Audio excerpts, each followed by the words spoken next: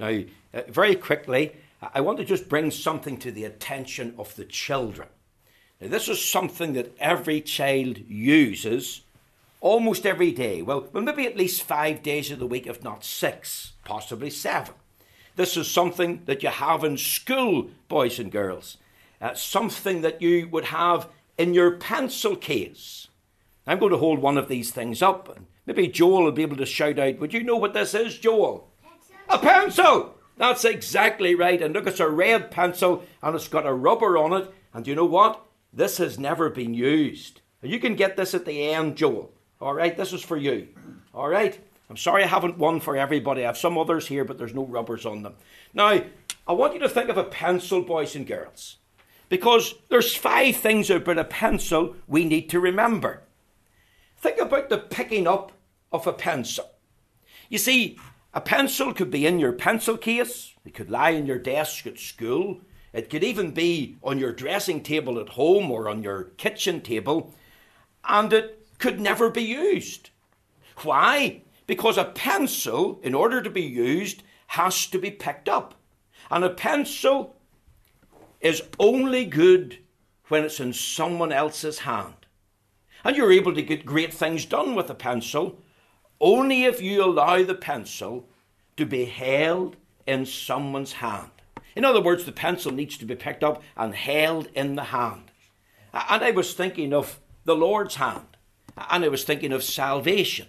And I was thinking of the Lord choosing us and picking us up from where we're at, from the dust and the dunghill, and putting us in his own hand. And it's a wonderful thing, boys and girls, to be a Christian. It's a great thing to know that you're saved and that you're in the Lord's hand. So the next time you pick up the pencil, you think of the Lord picking you and putting you in his hand as a pencil. Now, the second thing about the pencil is the most important part of the pencil is not the wooden part, it's the middle part. Does anybody know what the middle part of a pencil is called? Starts with L, 4 letters. Catherine, do you know? Lead. The lead! That's right, this dark grey bit. Because if a pencil didn't have any lead, it's not really a pencil. It's no use. The most important part of a pencil is on the inside. You see, it's what's on the inside that counts. And you see, whenever the Lord picks us and puts us into his hand, he deals with our inside because he deals with our sin. Remember what sin is. Sin is any want of conformity unto or transgression of the law of God. And we think about the 10 Commandments. We realize very, very early on in life that we have broken God's law.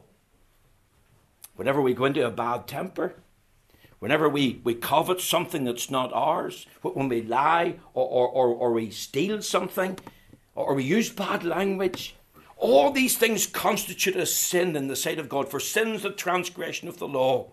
And not only have we got a sin problem that needs to be dealt with, but remember, it's the inside that's the most important, because we all have a soul. And the Lord Jesus asked, what shall it profit a man if he'll gain the whole world and lose his own soul? And I just want to ask, has your sin problem been dealt with? Because you've come to Jesus Christ by faith. You've cried out, God, be merciful to me, the sinner. And you've known soul salvation. And your life now is in the hand of the Lord. I want you to think of something else about the pencil. And this one has got a very blunted thing at the front of it. It's called the point of the pencil.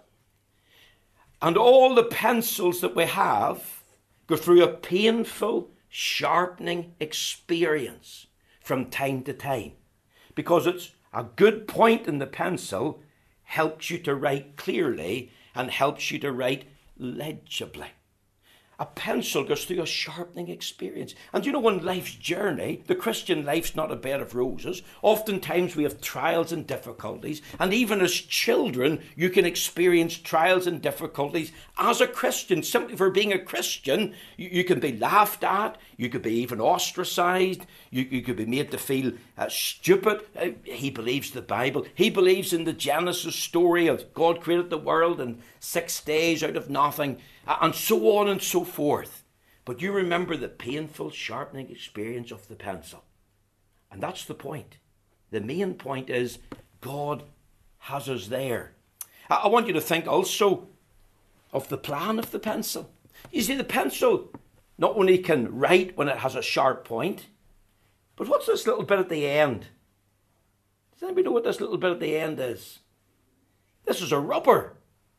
And this can rub out your mistakes. When you write in pencil, you can at least rub out the mistake. And I've known people to write things in pencil and then read over it and change the mistakes before they would ever commit it to, say, a fountain pen or something else. And we all make mistakes in life, even as a Christian. We can make wrong decisions. And we can make wrong choices.